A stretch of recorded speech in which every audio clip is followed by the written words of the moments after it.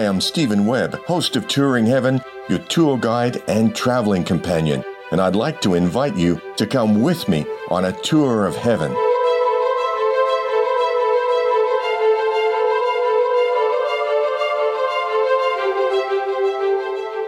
We're going to travel in our etheric bodies to 2 spiritual retreats in the etheric octave over China now to meet a very personable master who you may not have heard of before.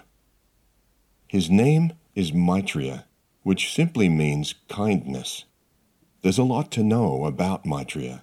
His name has been well known for centuries among Buddhists, but you shouldn't be surprised to learn that, like all ascended masters, his connections with us, the body of God on earth, transcends any one religion.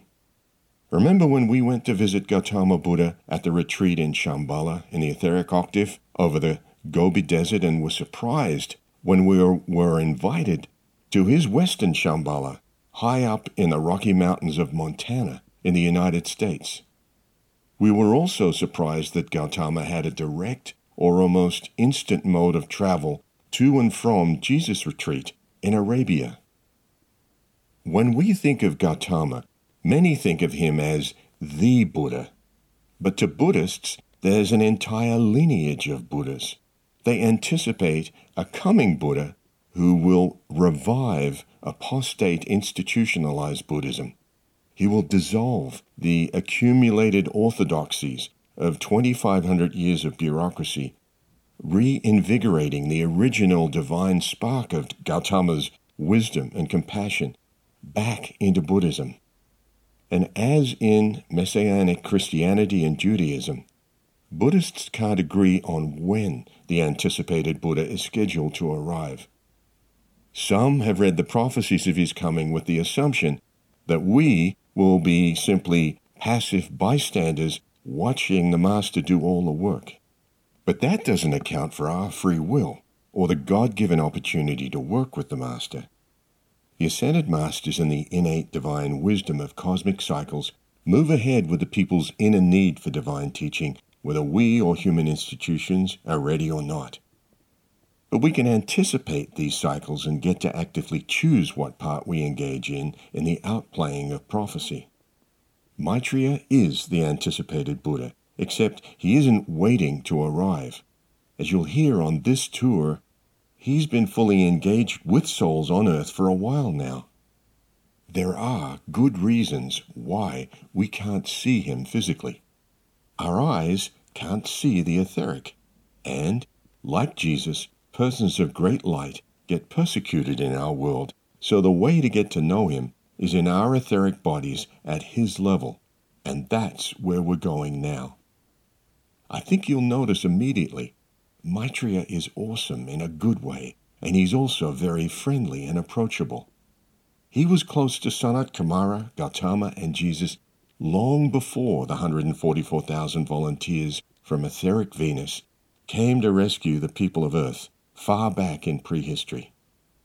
If you want a refresh on Sanat Kumara, listen to Touring Heaven, Episode 3, Gautama Buddha and Shambhala.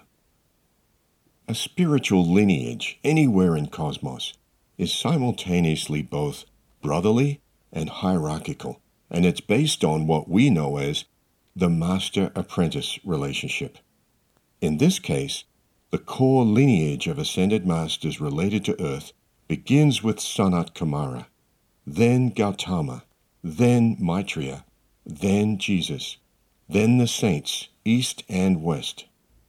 This exemplary lineage has attracted other great beings of light or bodhisattvas from across cosmos to assist them and us on physical Earth. Why does Earth warrant so much attention? Like it or not, Earth is known as the Crossroads planet, where the ancient Luciferian rebellion against God is still ongoing, attempting to control this solar system and many more we don't know about. But eons of opportunity to bend the knee have passed, and the confrontation we're partially aware of now is the process where corruption and anarchy are judged and dissolved by the light of divine order and pure creativity without global war. Even though we see through a glass darkly and are not aware of the big picture of this judgment, we can apply daily through prayer and service to join the holy lineage as students of kindness and wisdom. The importance of Jesus in the spiritual lineage of earth, though, needs to be emphasized. To us in the physical, Jesus has been the most visible and publicly documented master. Remember in the New Testament when Jesus, aged 12, went missing for 3 days in Jerusalem? Think about what was happening in the unspoken sense. This is Luke. And the child grew and waxed strong in spirit, filled with wisdom, and the grace of God was upon him. Now his parents went to Jerusalem every year at the feast of the Passover. And when he was 12 years old, they went up to Jerusalem after the custom of the feast. And when they had fulfilled the days, as they returned, the child Jesus tarried behind in Jerusalem, and Joseph and his mother knew not of it. But they, supposing him to have been in the company, went a day's journey, and they sought him among their kinsfolk and acquaintance. And when they found him not, they turned back to Jerusalem, seeking him. And it came to pass that after 3 days they found him in the temple, sitting in the midst of the doctors, both hearing them and asking them questions. And all that heard him were astonished at his understanding and his answers. And when they saw him, they were amazed. And his mother said unto him, Son, why hast thou thus dealt with us? Behold, thy father and I have sought thee sorrowing. And he said unto them, How is it that ye sought me? Know ye not that I must be about my father's business? And they understood not the saying which he spake unto them. So if you've been a parent and your 12-year-old goes missing for 3 days and you find him in deep conversation with the doctors of the temple, you probably wouldn't understand his response either. But in Luke, in the printed account of this, it's important to note that when his mother Mary said, Thy father and I, father is printed with a lowercase f. When Jesus says, I must be about my father's business, fathers is printed with a capital F. A 12-year-old chiding his father and mother about them not knowing that he's ready to be about his father's business says there's a lot going on with this soul.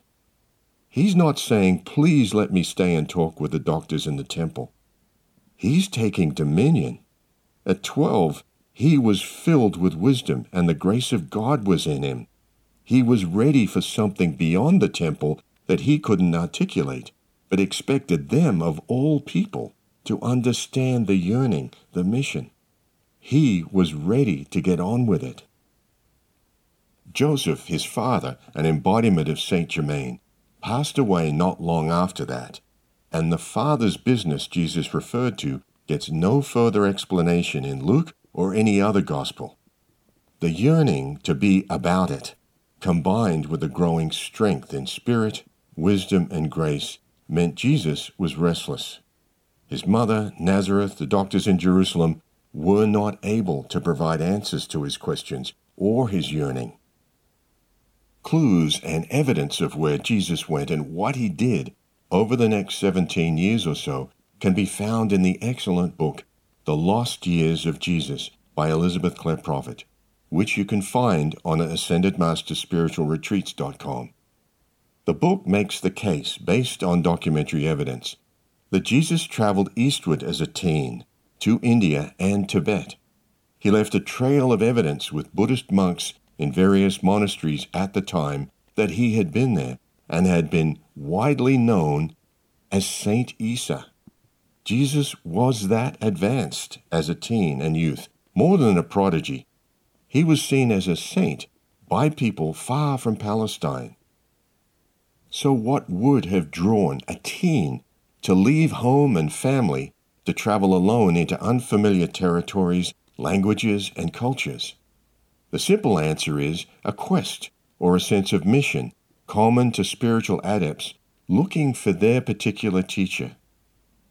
Yet the evidence of Jesus' travels found in the lost years of Jesus doesn't indicate that he found any known teacher where he may have permanently settled as a part of that teacher's community. He kept traveling. But we do know that Jesus reappeared at age 30 in Palestine when John baptized him. The mission that follows in Palestine is that of a fully prepared adept, mystical savior, and world teacher. And during that 3-year mission back in Palestine, Jesus spoke as a mystic to his followers, as he did to his parents about his Father's business, and as we know, publicly performed miracles. How was he so well prepared? When Jesus said, "He that heareth me, heareth not me, but the one who sent me," who was the one who sent him? The one who sent him was our God the Father, beyond form, the source, designer, and creator of all of cosmos, who had to have etheric form, step down from the universal cosmic hierarchy to a personal individuality in order to speak in the Holy Spirit through his physical representative, Jesus.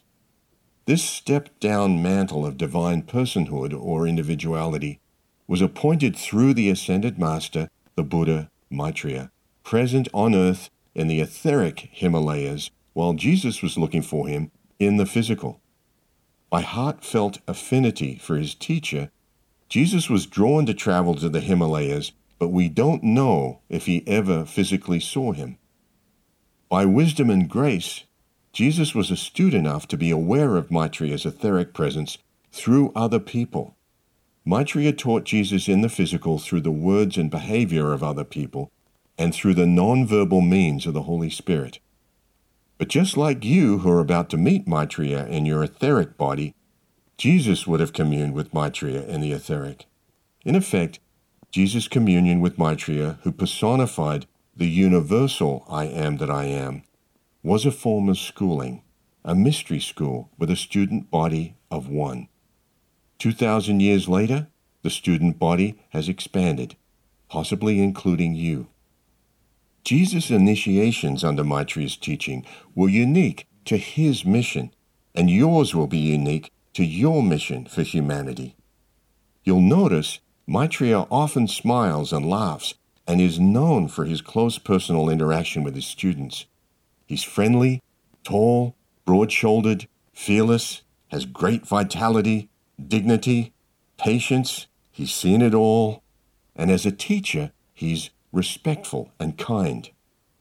Ask Jesus about his teacher when you see him next in the etheric.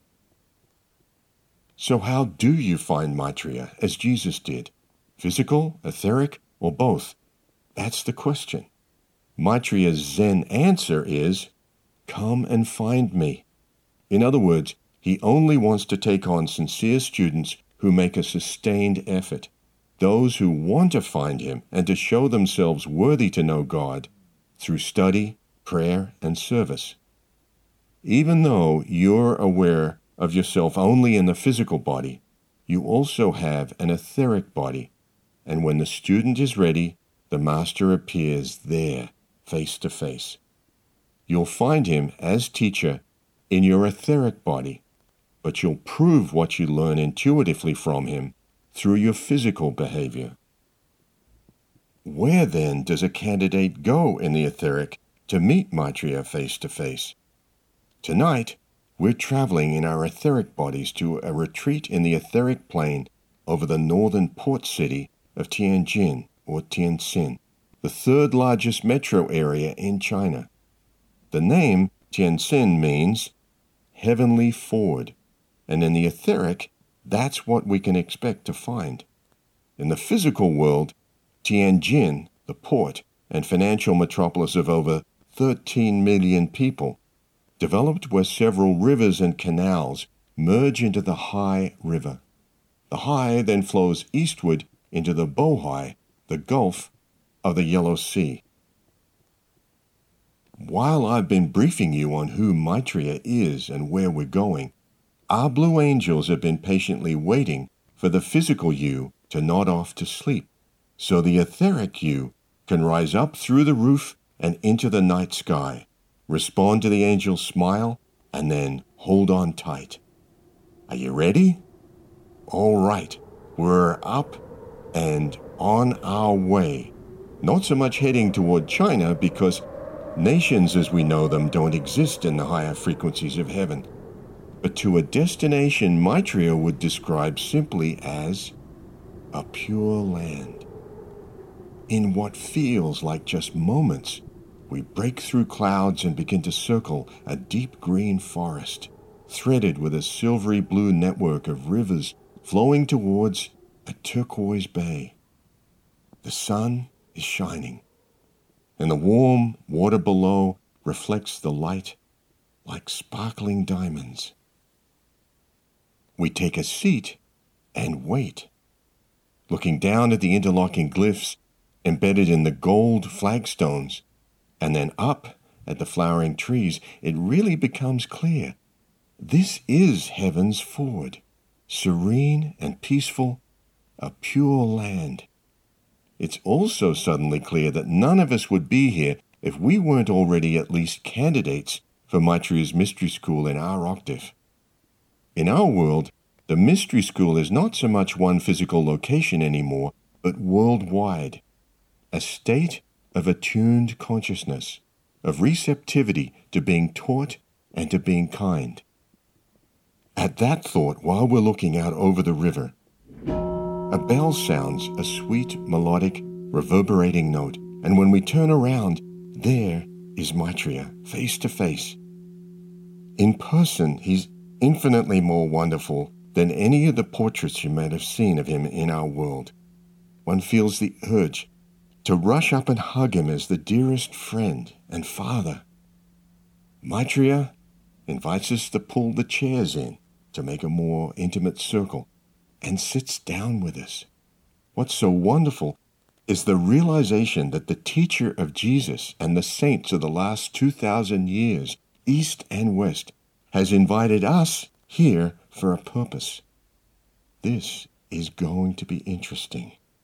Right away, we notice the Master is holding a simple carved wooden bowl in his hands as he looks at each of us and begins, as the best teachers do, with an opening explanation wrapped in a mystery.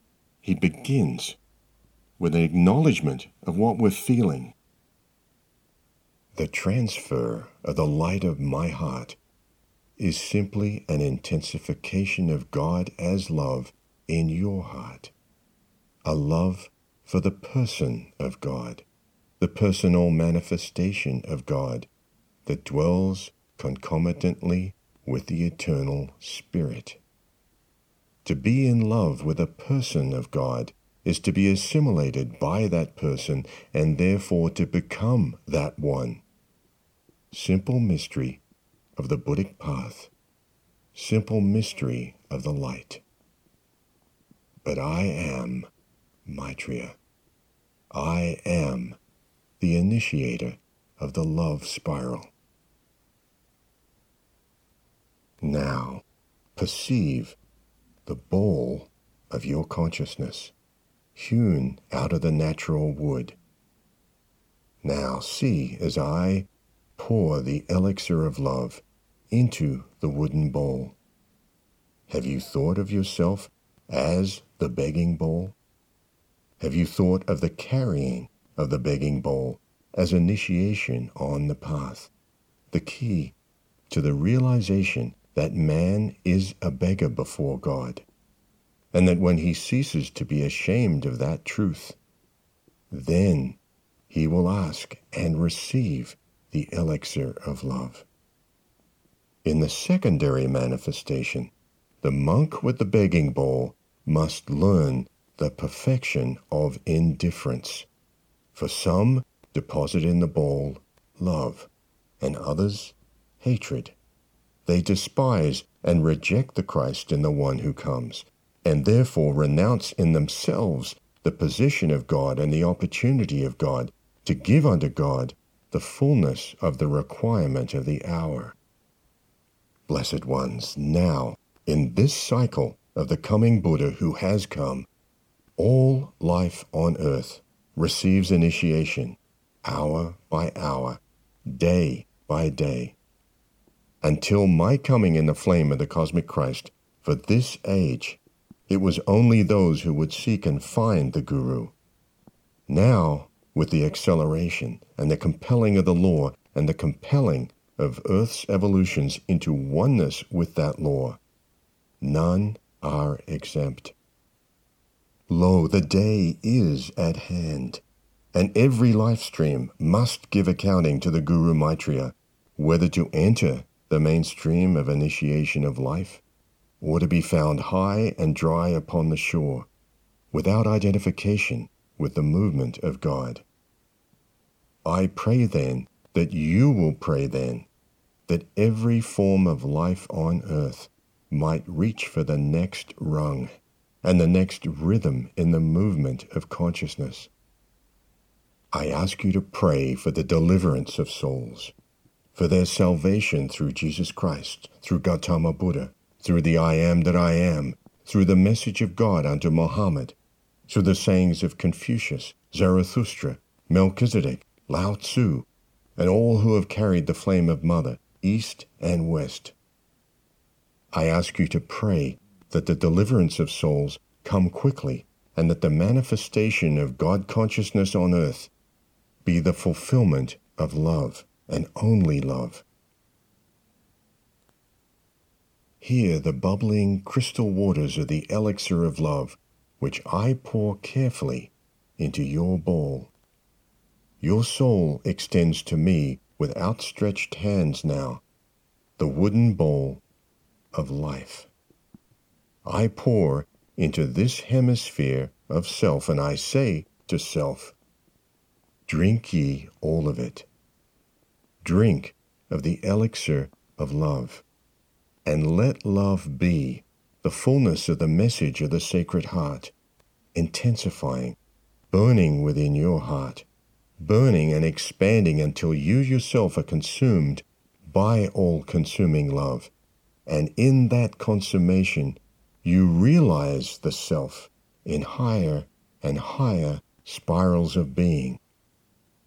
Visualize the coming Buddha coming into your life, always with the initiation of love.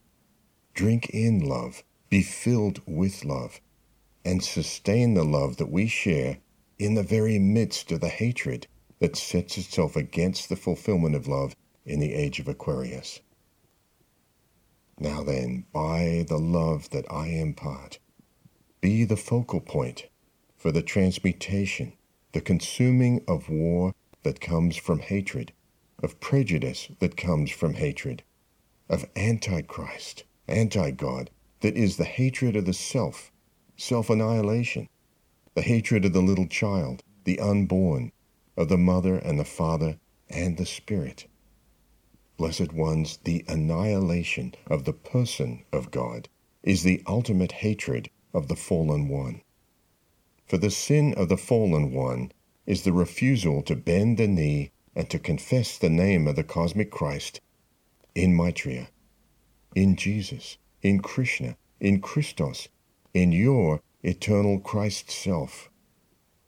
Therefore, understand that the lie of the denial of the personification of God originated in the pride of the evildoer who would not worship the Son of God, but made himself equal with God, and only upon the basis of a pride-filled equality would give homage to God himself, almost as a patrimony, as a condescension.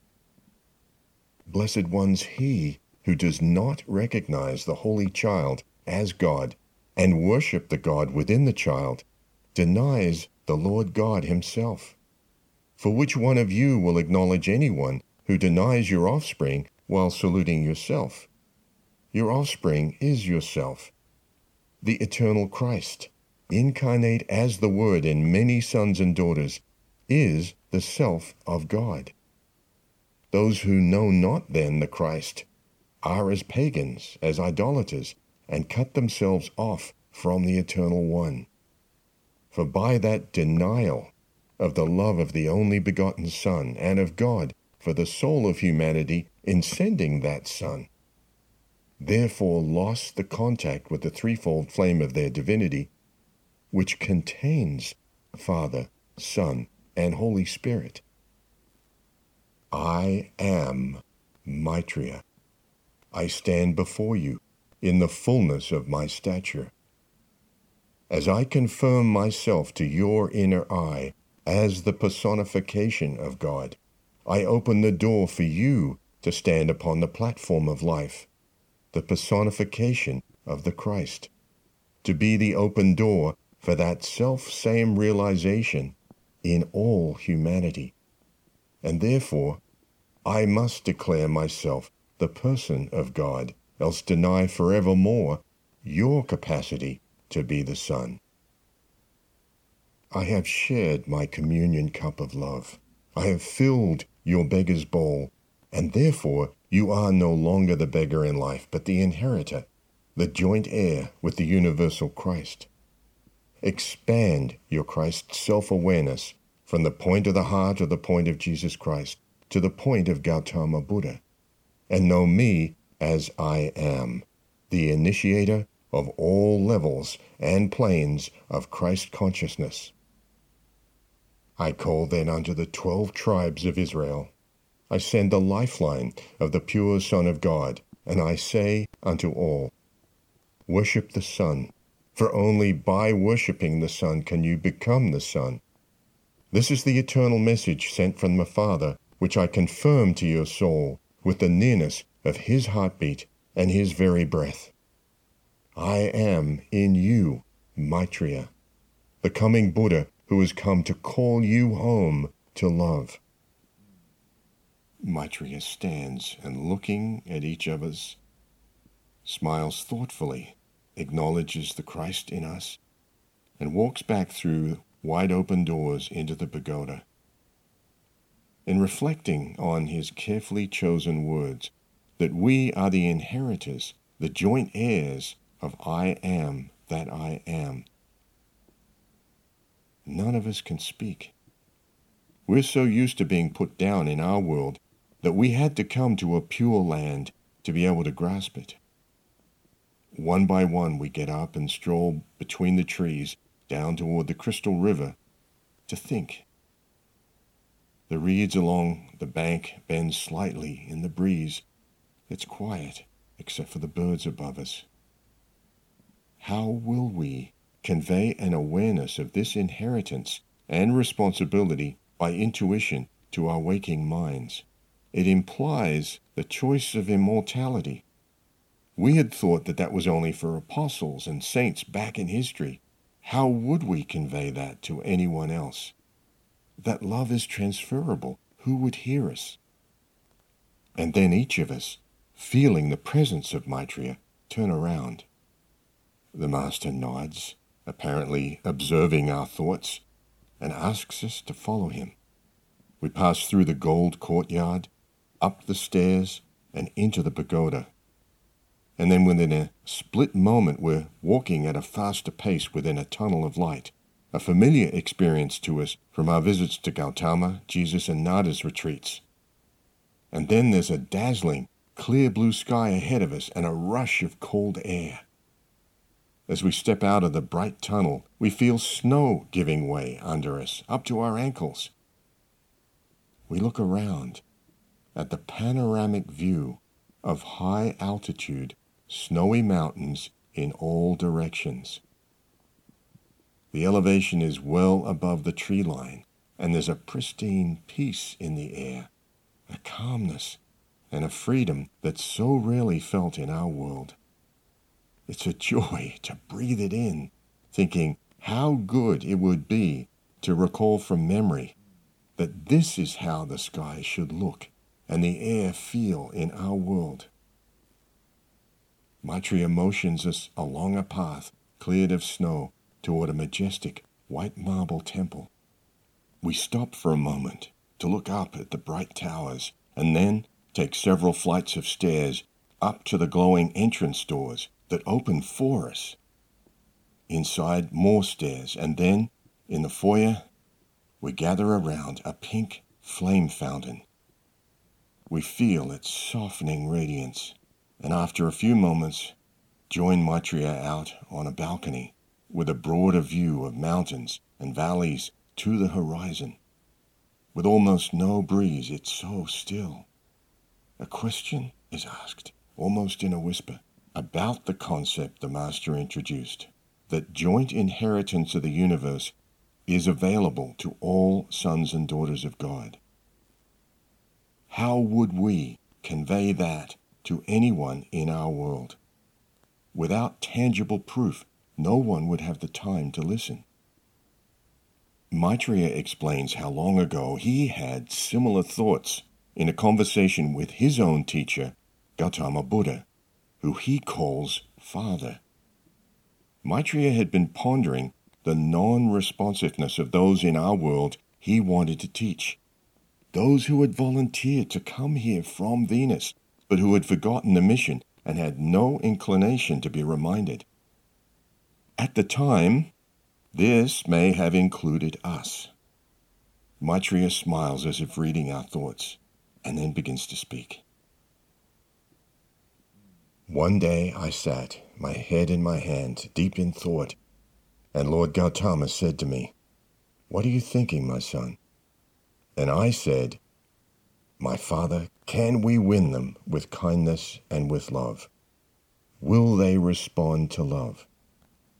And my father said to me, "If you hold within your heart, my son, the full orchestration of love, 144,000 tones of love, if you yourself will come to know love, then yes, you will win them with love." My heart leaped for joy. My father had given to me the challenge to know love, to be love, not for the sake of mere love and loving love, not for the mere sake of the bliss of the communion of love, but for the salvation of souls, for the reaching out unto my God in humanity. Maitreya pauses. Did he just say what we thought he said, that expressions of love are a more effective form of communication than speech? In silence, we look out over the snow-covered valleys. The follow-on thought is, how would anyone ever learn the orchestration of 144,000 tones of love? Is it humanly possible to differentiate one vibration of love from another? And then Maitreya continues, without entertaining our human questioning. One tender smile is surely worth 1,000 frames of the face of Maitreya. The loving, overflowing, pure heart's giving. Does this not convey the Maitreya beyond the veil? I desire you to be myself, not in pomposity or pride, now self-styled initiators of lesser mortals, no, but to remember that by the grace of the one who has sent me, you yourself might be my vessel. You say then, "But you have not yet appeared to us, Maitreya. How can we be yourself appearing to others?" Yet I have so many times appeared to you. We are silent again, wondering how many brothers and sisters we've ignored or shortchanged over the years and didn't once see Maitreya looking at us through their eyes. It gets a bit humbling when you think you've done a few things right and it's pointed out that your record of sensitivity is not that different from everyone else's. As if hearing our thoughts of self-doubt, Maitreya answers in a way that affirms, we have the ongoing, inbuilt capacity to become like him. Our choice.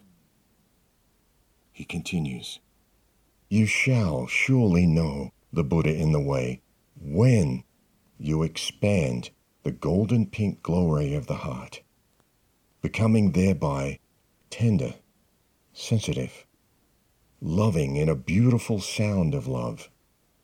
Love as appreciation for the soul, for the spirit, for the vastness of potential and being, but above all, appreciation for the God flame. In gratitude for the God flame that is your threefold flame, serve to set life free. Kindness always comes forth from gratitude. Selfishness emits from the state of the ingrate who receives again and again and demands more again, as though life and hierarchy and mother should supply all wants and needs. Even though they don't have this understanding, these are children of God and loved as family, he points out. But if a Christed one unilaterally removed all pain from their world, their opportunity to gain mastery over lifetimes of mistakes, the gradual maturing of their identity would also be removed. There is a necessary graduation through adversity, he added. From child of God to son or daughter of God, there's a difference in the office. The difference is that the son or daughter takes responsibility or dominion over problems in their world, praying for help if needed, and thereby God grows within them as they mature. Pointing outward toward the mountains, Maitreya indicates that the whole world, more than 8 billion souls, are experiencing varying degrees of suffering. The Buddhas, he says, are aware of all pain, and by their bodhisattva vows send love to each one in the appropriate tone of love. If hatred and anger come back as the response to love, the misqualified energy is transmuted at the outer edge of the Buddha's aura, back into love. If love or gratitude is the response, a bond with the Buddha is formed and strengthened with each exchange of the love communion. This is the beginning of the orchestration of the 144,000 tones of love. From our vantage in the etheric at this high elevation, Maitreya invites us to meditate on the physical world we've come from. As a voluntary exercise, he will allow a minuscule amount of the world's pain to be momentarily felt by us, but only to the extent that we can handle it. We agree and seat ourselves comfortably on thick rugs on the balcony.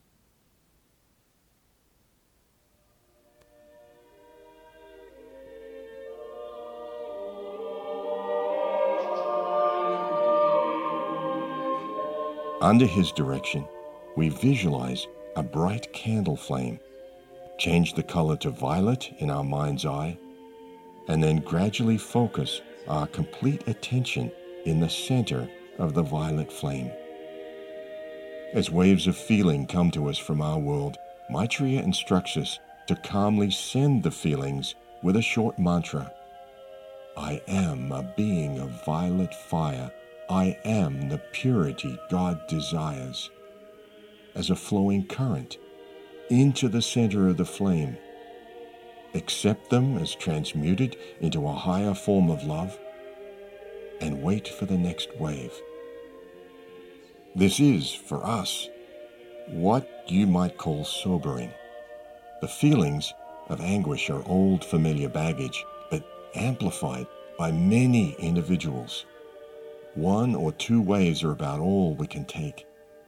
Maitreya eases us out of the meditation, just as we reach our limit.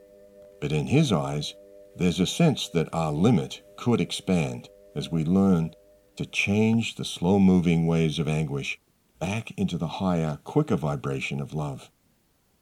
That's the pure form that the daily energy originally came as, from God to his children. It's us, in our mass media-tainted state of unreality, who unwittingly shift the original pure energy of love and turn it into suffering. To be willing to receive these waves of anguish, even in minuscule scope, is a test of trust that would only be offered to those who are ready for this first novice rung on the ladder of the Bodhisattvas. There are higher rungs. That Maitreya would take the time and the loving patience and mastery to work this closely with us generates a wave of its own, namely gratitude and appreciation. He and Gautama had apprenticed under Sanat Kumara long ago to learn the 144,000 tones of love when no one else on the planet had any awareness of the need. This is why the ancient mystery school in Eden and later mystery schools were established. The rungs on the ladder of the Bodhisattvas had to be climbed by some, the few who understood. We are in the holy company of a pioneer who is doing what he had volunteered to come to earth to do. We're just beginning to remember that we had come for the same service, made the same vow, and then in the pain and distractions of our world had forgotten the mission.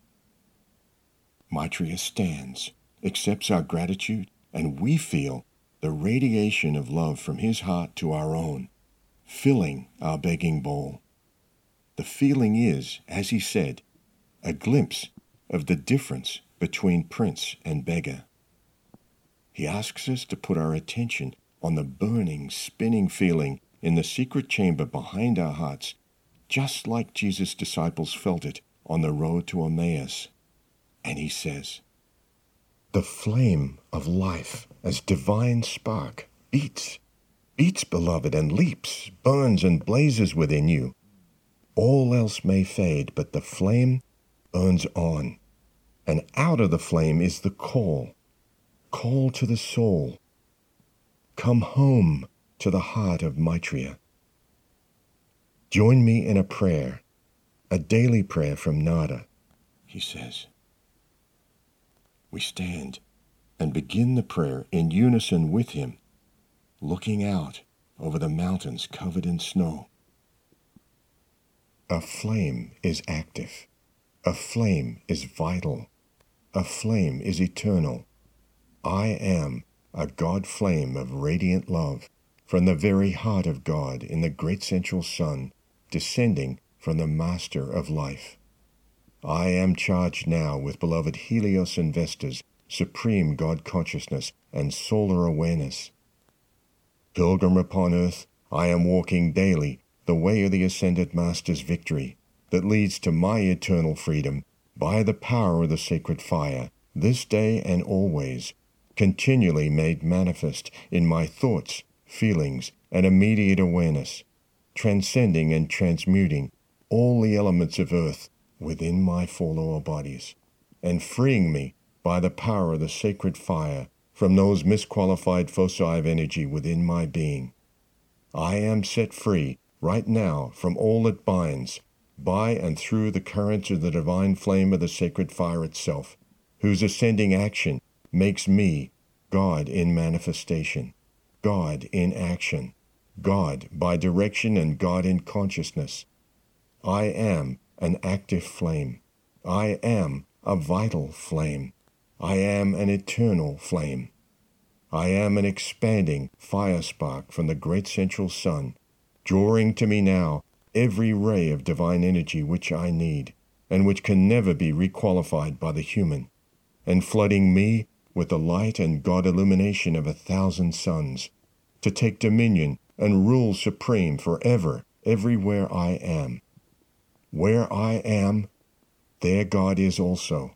Unseparated forever I remain, increasing my light by the smile of his radiance, the fullness of his love, the omniscience of his wisdom, and the power of his life eternal, which automatically raises me on ascension's wings of victory, that shall return me to the heart of God, from whence in truth I am come to do God's will, and manifest abundant life to all. The resonance of the prayer reverberates for a moment, like a pulsing fire spark inside us. And then along the high ridges of the mountains. We see the bright flashes of sapphire blue as our escort angels circle in between the peaks. There are no words we can find to express our love, reverence, and gratitude to Maitreya for his eons as a pioneer and his patience with us. Instead, we use our heart flames to radiate to his heart. And when our blue angels offer their arms to us, we understand we'll be back, and that even in our waking state, our heart tie with Maitreya will be real, whether we're aware of it each moment or not. Our immediate task will be to intuit at least some part of the experience to our physical waking mind. After that, how do you begin to learn the non-verbal language of 144,000 tones of love? Oh, Maitreya, show me how to start with even one. As we travel with our angels back to our physical bodies, I should mention that the reference source for each of our tours of heaven is the Masters and their retreats. You can browse the table of contents, view the world map of the retreats, or buy the book on AscendedMastersSpiritualRetreats.com. Also available in book or ebook form, a set of discourses directly from Maitreya himself, appropriately titled Teachings from the Mystery School and The Lost Years of Jesus. Both can be found on AscendedMastersSpiritualRetreats.com.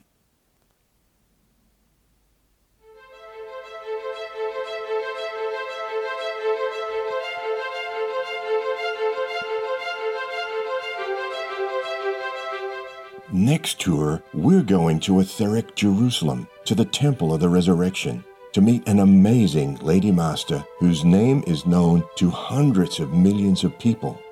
You may know part of her story, Mary Magdalene from the New Testament, and may have wondered whatever happened to her. She is the twin flame of Jesus and ascended only very recently. The Ascended Lady Master Magda has a lot to tell us about twin flames. And just for the companionship, Jesus will join us. For now, thanks for taking this high-altitude tour with me from the wooded banks of the etheric heavenly ford in Maitreya's Pure Land, up to the snow on the roof of the world in the Himalayas, and back home. Knowing we are sons and daughters of God, that we now remember the mission, and that we have a place on the ladder of the Bodhisattvas, I'm here to say, always victory.